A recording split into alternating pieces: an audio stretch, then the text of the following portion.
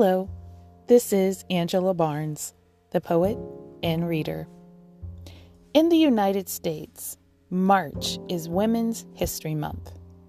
It is a time for us to honor our foremothers and remember their accomplishments. So, this week's poem honors my great-great-great-grandmother, Daisy, who lived over 100 years ago. I want to thank my cousin Sunny for sharing a family photo of her with my great-great-great-grandfather and their 6 beautiful children. Without it, I would not have a window into our family history. I hope you enjoyed this poem.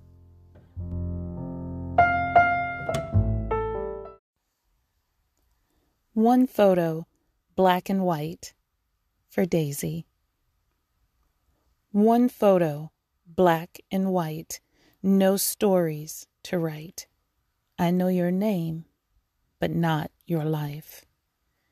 Your frozen face, with beauty and grace, set in place on that day forever. Dark, kinky hair, styled with great care, the way women would wear, center part and rolled up on both sides. I catch myself in a stare, wondering where is the location of that chair upon which you are sitting. So many questions come to mind, none of the answers I will find about this moment in time over 100 years ago. Your chapter of my family history is mostly a mystery, just your name in my memory and my great-great-grandmother standing at your side.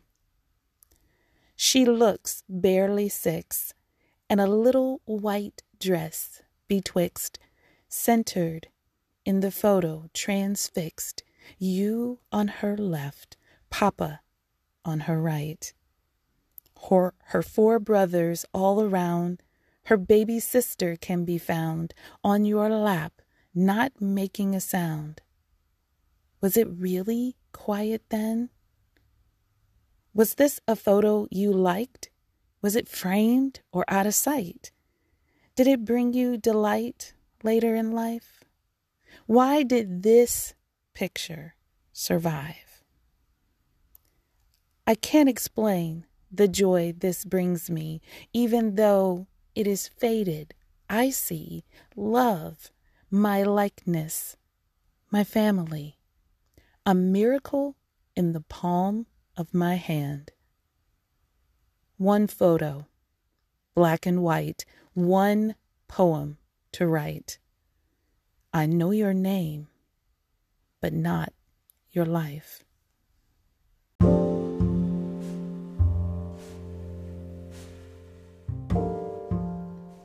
Thank you for listening to Angela's Poetic Lens and Voice.